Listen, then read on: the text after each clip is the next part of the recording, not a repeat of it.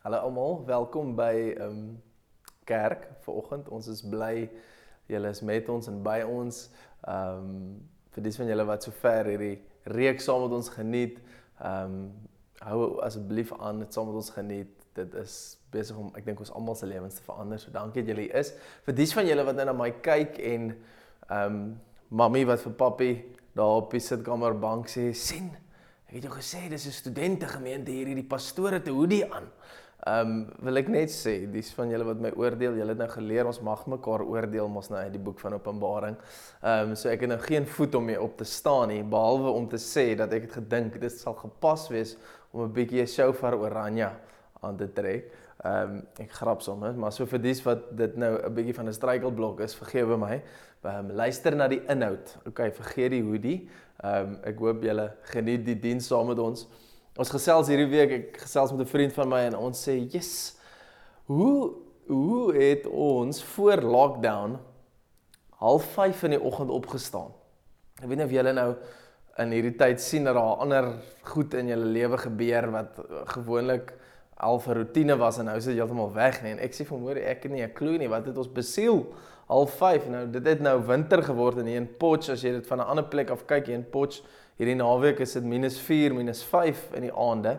So dit is onmenslik koud, dit is piknag donker. Daai tyd toe ons dit opgestaan het, was dit dan nou nog lig geweest of semi-lig besig om lig te word en nie naaste by so koud nie. Ek lag so, ek gesels met iemand anders oor dit en sy sê ja, sy het 'n kollega gehad wat soggens as hulle in die personeelkamer inkom as onderwyseresse en hulle nou so 5:30 opgestaan en iemand sê, "Yes, dan maar vroeg." Dan sê hierdie kollega, "Yes man, dis net nie reg dat 'n Christen so moet swaar kry nie." Ons lag toe vreeslik lekker daaroor. Die denkwyse is soms, dis nou lagwekkend en dit is bedoel as 'n grap ook, maar ek dink die denkwyse is soms regtig daar dat ons so 'n bietjie spesiale behandeling, jy weet, moet kry, omdat ons nou vir Jesus volg en dien, ons verwag dit van hom af. Ons verwag dat goed moet smooth loop en goed moet reg loop en jy weet, as ons tyres bars van ons karre, dan is dit die duiwel, of as daar nie geld in ons bankrekening is nie, is dit vervolging en allerlei vreemde goed wat ons soms doen, soos wat ons groot word en Jesus beter volg en besef dat hierdie goed wat ons dalk glo, nie altyd so reg is nie en teologies korrek is nie. Maar ek dink soms almal van julle het dit al ervaar dat ons voel so half, jy weet, ons is dan maar geregtig op 'n bietjie spesiale behandeling, jy weet, want ons lê ons lewens neer en ons getuig en ons is gehoorsaam en ons doen al hierdie goed en dan ervaar ons dit nie altyd nie. So ons gaan vandag bietjie kyk na Openbaring 6 en die 6 seels en julle sal sien in hierdie 6 seels is eintlik iets wat jy kan verwag as 'n Christen. Dit nie net in daai tyd gebeur nie, maar vandag nog, as hulle hierdie seels oopmaak, dan gebeur daar sekere goed en hierdie goed gebeur vandag nog in ons lewe. Dit het daai tyd gebeur met die Christene, maar vandag nog is hierdie waarheid en 'n realiteit vir ons. So net voordat ons daartoe gaan, net weer 'n bietjie agtergrond. So ons was in Openbaring 4, ons was in die troonkamer van God, ons het gesien God is op die troon, daar is lig, verskillende kleure rondom hom wat sy karakter uitbeeld, daar is 24 ouderlinge wat die hele kerk verteenwoordig, voor hom en om hom, wesens wat hier om die troon vlieg, en daar is 'n aanbiddingslied in die hemel wat sê, heilig, heilig, heilig is die Here God almagtig, en toe ewe skielik toe, is daar 'n boekrol, toe ewe skielik kom Jesus basies in die hemel aan, Openbaring 5, daar's 'n boekrol in die hand van God, Johannes ween, want niemand kan hierdie boekrol oopmaak nie, die ouderling het gevra, wie is daar wat waardig is, en hulle het gesoek op die aarde, hulle het gesoek in die hemel, hulle het gesoek onder die aarde, en daar's niemand wat waardig is nie, en Johannes ween, hy huil lelik, dis wat ween is, en want dis die planne en die voornemings van God wat gesluit is vir die mensdom, en is belangrik vir ons om te weet, wat is God se plan met ons, wat is sy hart teenoor ons, wat is sy doel met ons, en Johannes besef, maar hierdie ding gaan nie oopgemaak kan word nie, en dan kondig hierdie selfe ouderling aan, hier is iemand, ons het iemand gevind, hou op huil Johannes, en hy is die leeu uit die stam van Juda, en soos wat Johannes omdraai, sien hy nie hierdie forse leeu nie, maar 'n geslagte lam, wat keel afgesny is. En dis Jesus wat aankom in die hemel, en jy weet, as jy mens nou met tydlyne praat, het ons gesê dat toe hy aankom in die hemel, jy weet, was daar tydsverloop tot hy die boekrol gevat het, want hy sien hierdie lam, en toe hy aankom, was dit dalk daai tyd waar hy net opgestaan het na sy kruisiging, want hy's geslag, hy is, die wonde van die lam is nog by hom en op hom, en mens kan dit sien, soos net na sy kruisiging waar hy opgestaan het, en dan stap hy om hierdie boekrol te gaan vat, nie te gryp nie, nie af te stoei nie.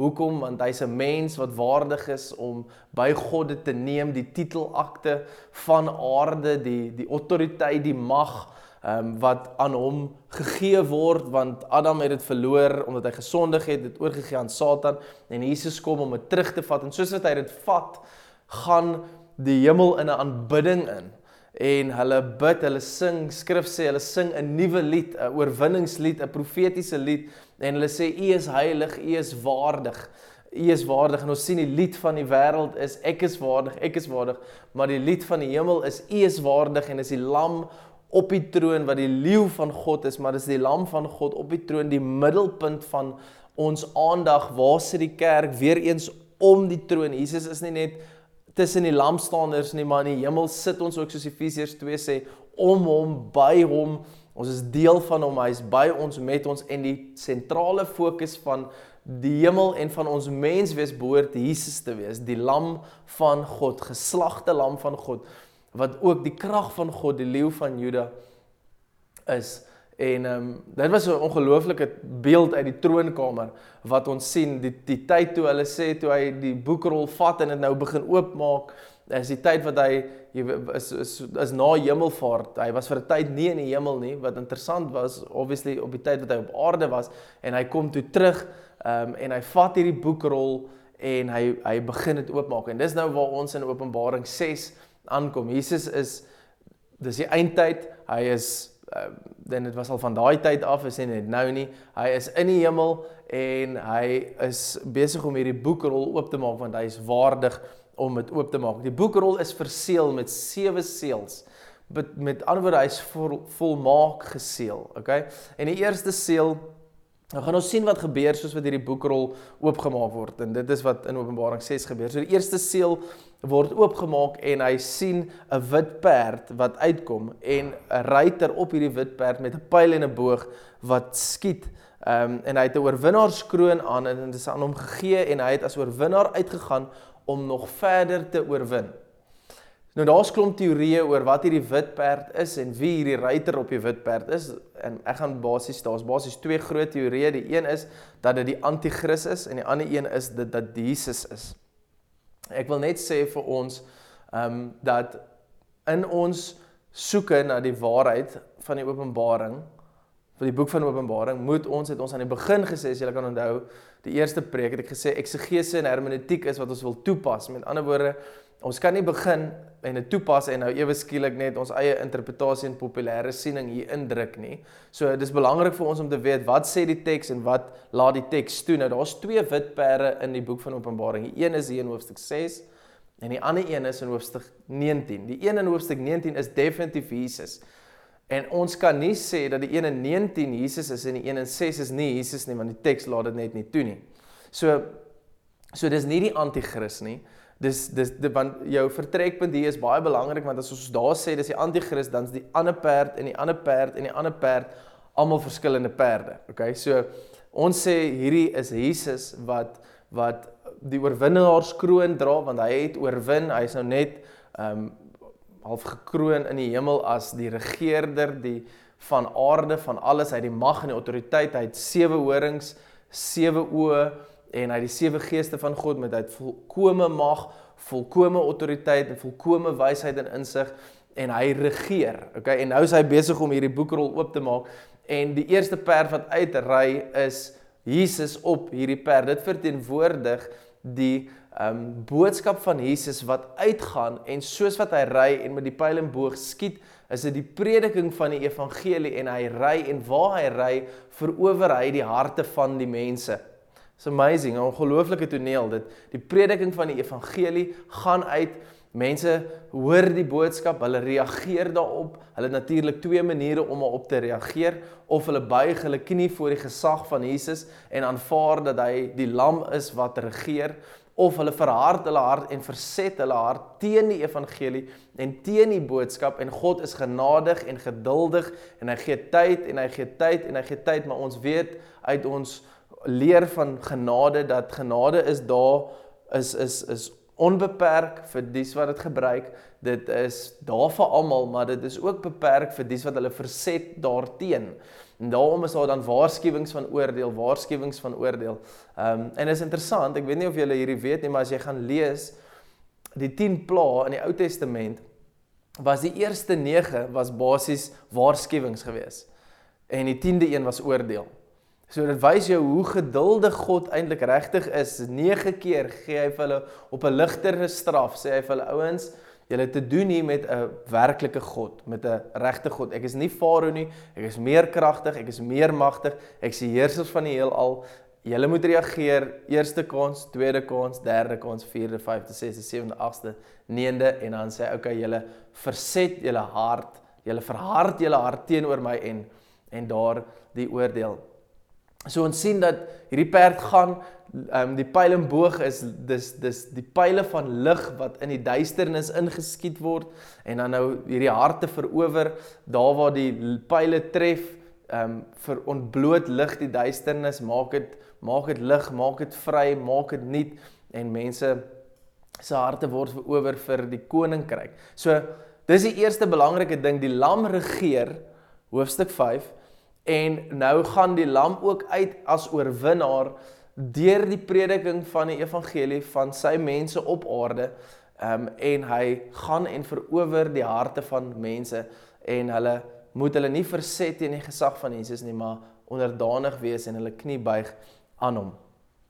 So dis die eerste seël wat opgemaak word, is die wit perd, okay? Ekskuus, julle moet nou hierdie klomp perde se klere onthou. En dit is belangrik, okay? So die eerste perd se wit perd, die ruiter op hom is Jesus, hy die oorwinnaarskroon, hy het 'n pyl en boog, dis lig wat duisternis tref en mense se harte verower, soos wat die evangelie verkondig word. Die tweede perd is 'n 4 rooi perd. En hierdie 4 rooi perd, kom ek lees dit vir julle, is gebeur die volgende, toe hy die tweede seël oopmaak, het ek die tweede lewende wesens hoor sê, gaan uit. Daar het 'n ander perd, 'n 4 rooie uitgegaan. Aan sy ruiter is opdrag gegee, okay, wie het vir hom die opdrag gegee? God het vir hom die opdrag gegee, om die vrede van die aarde af weg te neem. Enigiets wat gebeur, laat God toe. So hy word die opdrag gegee om die vrede van die aarde af weg te neem, sodat die mense mekaar sal uitmoor. 'n groot swaard is aan hom gegee. So, die 4 rooi perd, is die ruiter word die opdrag gegee om die vrede van die aarde af weg, so daar's 'n mate van oorlog, om die vrede weg te neem, en hy verklaar oorlog. Nou, dit is 'n spesiale tipe oorlog. Dit is die oorlog, dit is nie net vermoor en, jy weet, fisiese oorlog nie, dit is ook 'n neeweffek. Dit is nie net wêreldoorlog 1, 2 en 3 nie, maar daar is ook 'n geestelike oorlog. Dit is 'n spesifieke tipe oorlog, dit is 'n geestelike oorlog van lig teenoor duisternis. En hierdie oorlog dit woed vandag nog, dat jy kan weet dat waar die evangelie verkondig word en mense reageer, gaan daar 'n tweede perd op die hakke ry van die eerste perd, en die tweede perd is die 4 rooi perd, en dit sê dat daar gaan vervolging en verdrukking kom, daar gaan 'n bietjie oorlog wees. Nou ek wil vir julle 'n paar verse lees, uit Matteus uit, om net vir ons te sê dat vervolging is nie iets vreemds vir gelowiges nie. Dit was definitief nie vreemd vir die ontvangers van hierdie boodskap nie, want hulle was bekend met verdrukking en vervolging. Hulle kon nie werk nie, hulle kon nie 'n lewe maak nie, hulle moes aan Domitianus voor hom buig, en basies, hulle het hierdie boodskap verstaan, dis wat ons moet onthou, hulle het hierdie boodskap verstaan, so vir hulle was soos natuurlik, ons beleef vervolging, ons ervaar vervolging, en Johannes wat hulle leier was, het ook gehoor hoe Jesus hierdie woorde sê wat ek nou vir julle wil lees. Matteus, sommer die eerste een, Matteus 10 vers 34 tot 36, sê die volgende: Moenie dink En dis Jesus wat praat. Moenie dink dat ek gekom het om vrede op aarde te bring nie. Hierdie is een van daai gedeeltes wat jy lees hom en dan lees jy vinnig aan. Okay, want jy weet nie wat om mee te maak nie. Moenie dink dat ek gekom het om vrede op aarde te bring nie. Ek het nie gekom om vrede te bring nie, maar die swaard. Ek het gekom om tweedrag te bring, tussen 'n man en sy vader, tussen 'n dogter en haar moeder, tussen 'n skoondogter en haar skoonmoeder. Ja, 'n man se huismense sal sy vyande wees. Hy wat sy vader of moeder liewer het as vir my, is nie werd om aan my te behoort nie. Hy wat sy seun of dogter liewer het as vir my, is nie werd om aan my te behoort nie.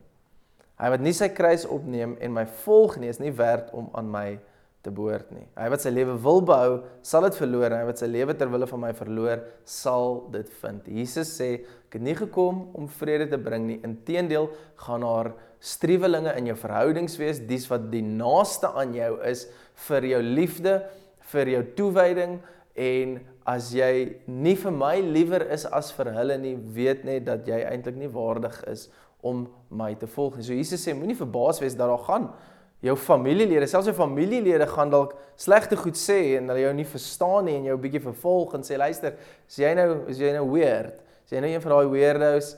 Jy sê nou 'n klomp Jesus goed en ons is eintlik besig om te braai, en klomp ongemaklike situasies, maar ons moet nie verbaas wees wanneer vervolging kom nie. En ek dink vir ons wat reageer op die evangelie van hey, dit gaan net goed gaan met jou en almal gaan nou hou van jou en Jesus gaan kom en vir jou 'n fantastiese lewe gee, dat wanneer vervolging kom is ons heeltemal uit die veld gestaan, soos hoor jy, maar wat van die mooi storie van Jesus? En wat is hierdie? Maar Jesus sê herhaaldelik aan sy volgeling, aan sy disippels, ouens, julle gaan vervolg word. Soos wat hulle vir my en die profete vervolg het, sal julle ook vervolg word.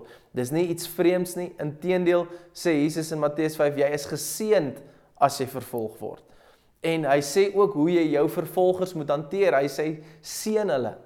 Dis 'n ongelooflike goeie toets vir jou hart, of jou hart gebuig is voor Jesus, is as jy kan mense seën wat lelike goed van jou sê, wat jou vervolg.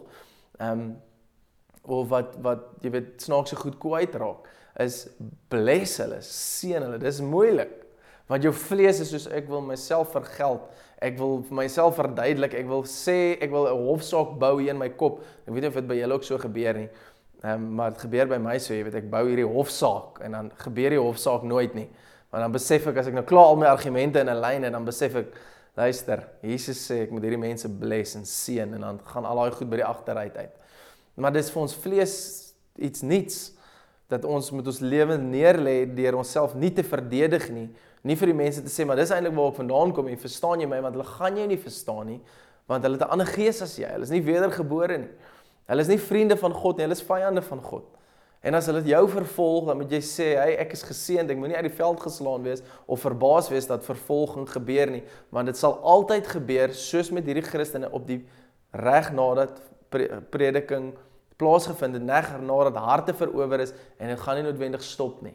Jesus sê vir die tweede kerk, ek dink is die kerk in Smyrna, sê hy vir hulle, julle gaan vir 10 dae lank vervolg word. Dit is syfer simboliek vir, julle gaan vervolg word vir die volmaaktheid van tyd. Ek dink net jy kry daai boodskap. Jesus sê, ek kan nie julle situasie verander nie. Ek gaan nie julle situasie verander. Inteendeel, julle gaan vervolg word tot die laaste dae en wees getrou aan my. Hou aan tot die einde. Dies wat aanhou tot die einde sal gered word en sal die onvervangbare kroon van die lewe kry. So, vervolging is deel van om Jesus te volg. Dat dit gaan gebeur. Lig is teen duisternis. Ek wil vir julle nog 'n vers lees. Matteus 20 vers 22 tot 24. Toe antwoord Jesus, julle weet nie wat julle vra nie. Die disippels het hom 'n vraag gevra. Die disippels het hulle ma gevra om vir Jesus te oortuig om links en regs van hom te sit. Dis een van daai pragtige oomblikke van die vlees. Jy weet, ons gaan nie self hom vra nie, kom ons vra vir ma. Dis wonderlike volwasse disippels waar die evangelie moet verkondig en die koninkryk van God is in hulle hande en ons sien hier 'n groot beautiful gebeurtenis in hulle vlees waar hulle sê, ma, asseblief sê vir hom ons wil links en regs sit. En Jesus sê vir hulle, ouens, julle weet nie wat julle vir my vra nie. Julle kan nie die lydensbeker drink wat ek gaan drink nie. En hulle sê ons kan. En vers 23, Jesus sê toe vir hulle, ja, my beker sal julle drink, julle sal ly, sê hy vir hulle. Julle gaan ly, dis reg, julle gaan van hierdie beker drink, maar om aan my regter en linkerkant te sit, daaroor besluit ek nie. So Jesus sê hier vir hulle, ouens, as jy my disipel wil wees, en is nie net vir hulle nie, ons weet die disipels is 11 uit die 12 vermoor, onderste bo gekruisig, sommige van hulle is ontvel. Ek was al op die berg waar hulle sê die bene van Thomas lê, daar's elke berg in Indië lê die bene van Thomas, want dit het 'n toerisme besigheid geword. Maar Thomas is ontvel, hy is letterlik die vel is van sy lyf af, ek dink is hy, die vel is van sy lyf afgetrek. Hierdie ouens het gruwelike dode gesterf vir die evangelie, en ons vergeet dit, en ons dink, ek moet spesiaal behandel word, want ek dien vir Jesus, maar hier sê Jesus, luister, jy sal vervolg word, en jy gaan ly. 2 Timoteus 3 vers 12 sê die volgende,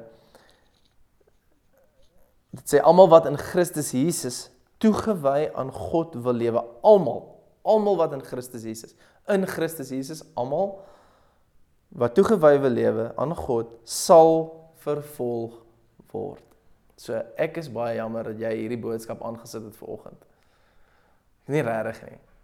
Maar jy gaan vervolg word. As jy Jesus wil dien, gaan jy vervolg word. Dis die beeld van die rooi perd. Die rooi perd sê, daar gaan vervolging wees. Lig en duisternis gaan clash. So, is ook belangrik vir hierdie groep Christene om te besef, dat die lamregeer, die wit perd ry, die evangelie word verkondig, hulle harte word verower, en dan volg die rooi perd. Die rooi perd is op die hake van die wit perd, maar die rooi perd skuif nie die wit perd op sy en oordonder en mag oor hom nie. Hy kom net na hom, met ander woorde, dit voel vir hierdie ouens wat vervolg word en verdruk word vir hulle geloof, asof hulle lewe uit mekaar uitval en God nie meer in beheer is nie, maar hy is. Die lam regeer, hy sit op die troon, hy is besig om die boekrol oop te maak, die evangelie word verkondig, en die rooi perd ry op die hake. Niks is buite beheer nie, niks is buite orde nie, God is steeds in beheer. God is steeds in beheer. Dit was die tweede seël. Die derde seël, dat ek net weer hier by Openbaring 6 kom, die derde seël word oopgemaak, en daar ry 'n swart perd uit. Toe het ek ook iets gesien, toe hy die derde seël oopmaak, het ek die derde lewende wese hoor sê, gaan uit, het gesien, daar was 'n swart perd, sy ruiter het 'n skaal in sy hand gehad.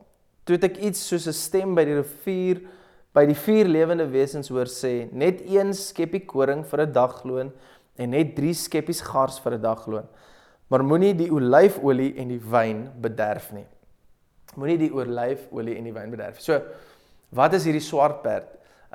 Daar's 'n klomp opinies oor hierdie gedeelte, dat dit dui op, jy weet, op hongersnood en skaarste, dit doen, maar dit is hongersnood en skaarste van 'n sekere aard. Dit is belangrik vir ons om te weet, dat hierdie mates en afmetings wat gebruik word, die skeppie koring, en die dagloon, en die mates en die goed wat hulle gebruik, is die normale mates vir 'n normale mens, vir 'n normale dagloon. Dis nie buitensporige pryse nie, dis ook nie buitensporige afmetings nie. Met ander woorde, daar was nie noodwendig hongersnood of skaarste in hierdie tyd wanneer dit geskryf is nie. Okay, so dit dui nie op dat daar net hongersnood en skaarste gaan wees nie. Daar is genoeg kos en daar is genoeg geld. Die probleem hierso is hierdie Christene het nie, daar is kos en daar is geld en daar is werk, maar hulle het nie en kan nie, want hulle kan nie hulle knie buig voor Domitianus nie, so hulle kan nie hulle belles kry nie, so hulle kan nie werk nie, daarom kan hulle nie kos koop nie, al is daar genoeg, en hulle kan nie betaal daarvoor nie, want hulle het nie geld nie, want hulle kan nie werk nie. Okay, so die derde perd dui op ekonomiese vervolging. Daar is 'n mate van hongersnood en skaarste by die gelowiges, al is daar nie noodwendig by die res nie. So, die swart perd sê, daar gaan ekonomiese vervolging en verdrukking wees. En ons weet dit vandag, en vir ons wat hier in die westerse wêreld bly, is verdrukking en vervolging iets, jy weet, vreemds. As jy vandag op Geopende Deure, dis 'n organisasie wat baie werk met die vervolgde kerk, as jy op hulle website ingaan, dan dink ek is die statistiek dat daar 220 miljoen Christene vandag is wat aktief vervolg word vir hulle geloof. Nou hier gaan nie meer as ja, ek weet nie hoeveel, hier gaan nie eers 600, 700 mense noodwendig na hierdie video kyk nie. So, dies van ons wat daarna kyk, is 10-1 nie in die vervolgde kerk nie. So dis nie vir ons 'n realiteit nie. Vir die res van die Christene gelowiges reg oor die wêreld wat hierdie gedeelte lees en ekonomiese vervolging, hulle kan hulle werk verloor oor die getuienis van Jesus. En ons sien soms dit in die koerant, mense wat hulle werke verloor omdat hulle gesê het, hulle volg vir Jesus, hulle getuig van Jesus en dan kom hulle voor 'n hof, hulle word afgedank, sê hy, ons het politieke vryheid of godsdienstige vryheid en jy druk jou geloof op ons af en dan word hulle, onthef. Dit gebeur vandag nog, reg oor die wêreld. As dit nie jou realiteit is nie, beteken dit nie, dis nie 'n realiteit nie. Daar's 220 miljoen Christene wat vervolg word. Daar's van ons sendingsspanne, veral dis uit Shofar Stellenbosch wat vir jou kan vertel in Irak en Iran hoe die ouens ondergronds met mekaar by mekaar kom. Hoe hulle tonnels onder die grond grawe, die Christene, om te kan fellowship hê, gemeenskap te kan hê. Ons sukkel om almal by 'n klein groep te kry. Hierdie ouens grawe tonnels onder die grond. Sê dis vir ons brood nodig om gemeenskap te hê. Hulle was al in dienste waar die gelowiges nie mag by mekaar kom en dan sit hulle onder 'n tafel en vir 3 of 4 ure worship hulle. Daar's nie 'n band nie, dis nie musiek en jy weet ligte en dis lekker nie. Hulle worship deur letterlik so te sing. Dis 'n pragtige sang. Daar's nie woorde nie. Hulle sit onder hierdie tafel en hulle worship en hulle luister na die boodskap van die Here af. Niemand preek vir hulle nie. En weet julle hoe lank is hulle dienste? Daai spesifieke diens wat hierdie sendinggroep van ons bygewoon het, was 3 of 4 ure. En sê toe hulle buite kom en hulle begin praat oor wat hulle ervaar het almal dieselfde ervaring gehad. Daar was trane, daar was mense op die vloer, daar was belydenis, daar was bekering. Die Gees van God is in daai plek en hy het hulle bedien. Dis hulle realiteit, hulle word vervolg. Is nie noodwendig ons realiteit nie. So die swart perd en die swart perd hier is nou ekonomiese vervolging, is dat jy kan dalk regtig swaar kry, finansiëel. Daarom maak die voorspoedteologie vir dies van julle wat dit aanhang net geen sin nie. Asseblief, hou op aan luister. Dat God jou gaan bless, hy gaan vir jou 'n groter huis gee, 'n beter kar gee, 'n nicer werk gee. Dit is net absolute nonsens. Dis nêrens in skrif nie.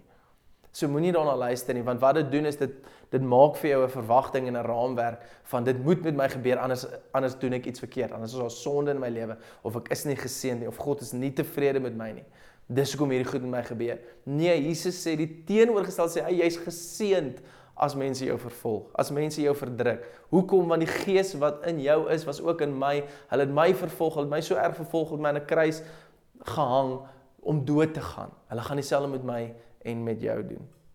Dit is die rooi perd, die swart perd. En dan vers 6 is daar die 4de seël wat oopgemaak word. Ek weet nie wat se vers dit is nie, ekskuus, Openbaring 6, die 4de seël word oopgemaak en daar's 'n valgroen perd wat daar uitry en dit sê dat dood in die doderyk, hy bring dood in die doderyk. Nou daai doderyk is 'n versamelnaam vir mense wat in die hemel of in die hel is. Dis nie net die hel nie, want doderyk is die plek van mense wat al dood is. So hy het gekom om om eintlik gelowiges sterf 'n griedood en dan is hulle in die doderyk. Okay? So wat hierdie gedeelte sê, kom ek lees dit maar vir julle want ek is nou hier besig om babbelstap. Toe hy die 4de seël oopmaak, het ek die stem van die vierde lewende wesen hoor sê, gaan uit. Ek het gesien, daar was 'n valperd. Sy ruiter se naam was die dood en die doderyk het agter hom aangegaan. Aan die doderyk aan hulle is mag oor 1/4 van die aarde gegee, om die mense dood te maak met die swaard en met hongersnood en met pes en deur wilde diere van die aarde. Daai goed, die beskrywing van daai goed is eintlik natuurrampe. So dit sê 'n kwart van die aarde gaan doodgaan van natuurrampe. Wat wil God hê moet ons weet, dat daar gaan natuurrampe wees. En ons as gelowiges is nie uitgesluit daarvan nie. Jy weet, as daar 'n tsunami is, dan vat dit nie net ongelowiges nie. Inteendeel, ek dink in 2014 was daar 'n tsunami wat op 'n Sondag die kus van Indië getref het en dit was die tyd toe daar 'n klomp Christene in die kerk was en daar was 200,000 mense dood. En van dit is hele kerke wat verdrink het en dood is, uitgewis is. Dit is wat hierdie gedeelte sê. Dit sê daar sal natuurrampe wees en julle as Christen is nie uitgesluit daarvan nie. Julle gaan ook doodgaan en omtrent 'n kwart van die bevolking gaan daaraan doodgaan. Dit is die volgroen perd. Dan die 5de seël, sien ons 'n baie interessante ding. Die 5de seël word oopgemaak en dan sal 'n altaar en onder die altaar is die siele van die mense wat dood gegaan het as gevolg van hulle getuienis van Christus. Dit is martelaars, dis mense wat in die Kolosseum dood is, dis mense wat in daai tyd doodgemaak is, dis Stefanus wat in Handelinge doodgemaak is, vir sy getuienis, vir die evangelie.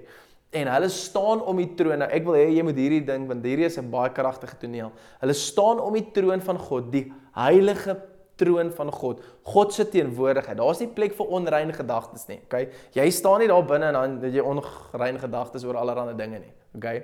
Dis die troon van God, hulle staan om die troon, hulle vra vir God, wat vir ons lyk na 'n baie onheilige vraag. Hulle vra vir hom, wanneer, o Heer, gaan u ons bloed wreek van die inwoners van die aarde? Hulle sê, Here, ons soek vengeance.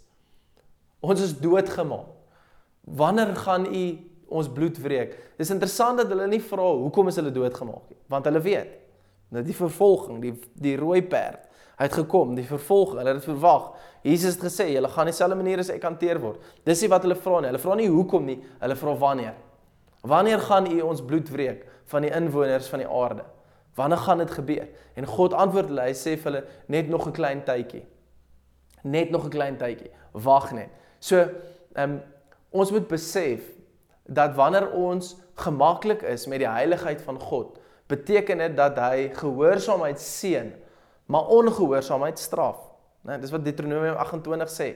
Gehoorsaamheid seën hy in sy heiligheid, hy seën, maar daar is ook 'n straf vir onheiligheid. En dis hoekom hierdie gelowiges met vrymoedigheid op die troon perfek in God se teenwoordigheid kan vra, wanneer gaan u sonde straf? Dis basies wat hulle sê. Wanneer gaan u sonde straf? Want hulle vra nie, wanneer gaan u ons, die ouens wat teen ons gesondig het, straf uit 'n plek uit wat onrein is nie. Want ons sien dat Jesus, selfs die ouens wat hom kruisig het, gebid en gesê, Vader, vergewe hulle. Stefanus, wat die eerste martelaar was van die evangelie, toe hulle hom stenig, toe sê hy, Here, vergewe hulle. Ons sien dat Jesus in Handelinge staan in die hemel. Dit sê hy staan en hy kyk. En hy het gesê, vergewe hulle. En die een het hierdie martelaars, die getuienisse wat kom uit daai tyd uit, hulle was in aanbidding. Hulle het nie 'n slegte, wreed, wraak gevoel gehad nie, maar tog vra hulle vir hom, wanneer gaan u sonde straf? Want hulle weet hy doen dit, want hulle weet hy's heilig. Hulle weet hy's heilig. Dit is kragtig. Dit is die vyfde seël. Dan die 6de seël word oopgemaak. En ek wil net sê, voor ons wat by hierdie 6de seël kom, die seël word oopgemaak. Nou ons het tot en met nou het ons ons interpreteer goed simbolies, daar's beeldspraak, okay? Want Johannes sukkel om te verduidelik in woorde wat hy sien, so daar word beelde. Beelde is beskrywend. Ons kan nie nou ewe skielik net oorgaan na letterlike interpretasie toe nie. Dis nie hoe eksegese werk nie. So, beeldspraak is hoe ons alles nog, syfersimboliek en beeldspraak is hoe ons alles geïnterpreteer het, en dis ook dieselfde hier. Want hier word 'n klomp oordeelstaal gebruik in hierdie gedeelte. Ek het gesien toe die lam die 6de seël oopmaak, daar het 'n groot aardbewing gekom. Die son het swart geword. Die son het swart geword soos rouklere en die maan het heeltemal soos bloed geword. Die sterre aan die hemel het op die aarde geval soos die navye van 'n vyeboom afval as dit deur 'n sterk wind geruk word. Wind praat van die oordeel van God. Son wat bloedrooi word is oordeel. Maan wat soos bloed word is oordeel. Is oordeelstaal. Die hemel self het verdwyn soos 'n boekrol wat opgerol word En al die berge en eilande is uit hulle plek geskit. Die konings van die aarde, nou noem hy 7 goed, wat getref word, 7 afdelings. Dit sê maar net dat daar in elke liewe afdeling van die lewe, verskillende tipe rolle wat hierdie mense vervul, almal is onder hierdie oordeel. Hierso word die oordeel van God oor die aarde uitgegiet. Dis nie die finale oordeel nie, is belangrik om te weet, dis nie die einde van die aarde nie, al wil dit so voorkom, dis nie die finale oordeel nie, want dit is wat in die 7de seël gebeur. Maar hier word die oordeel van God stelselmatig oor die aarde uitgegiet. Soos ons kan dit sien in geskiedenis. Dit is in ons tyd nou, soms giet God sy oordeel oor die aarde uit.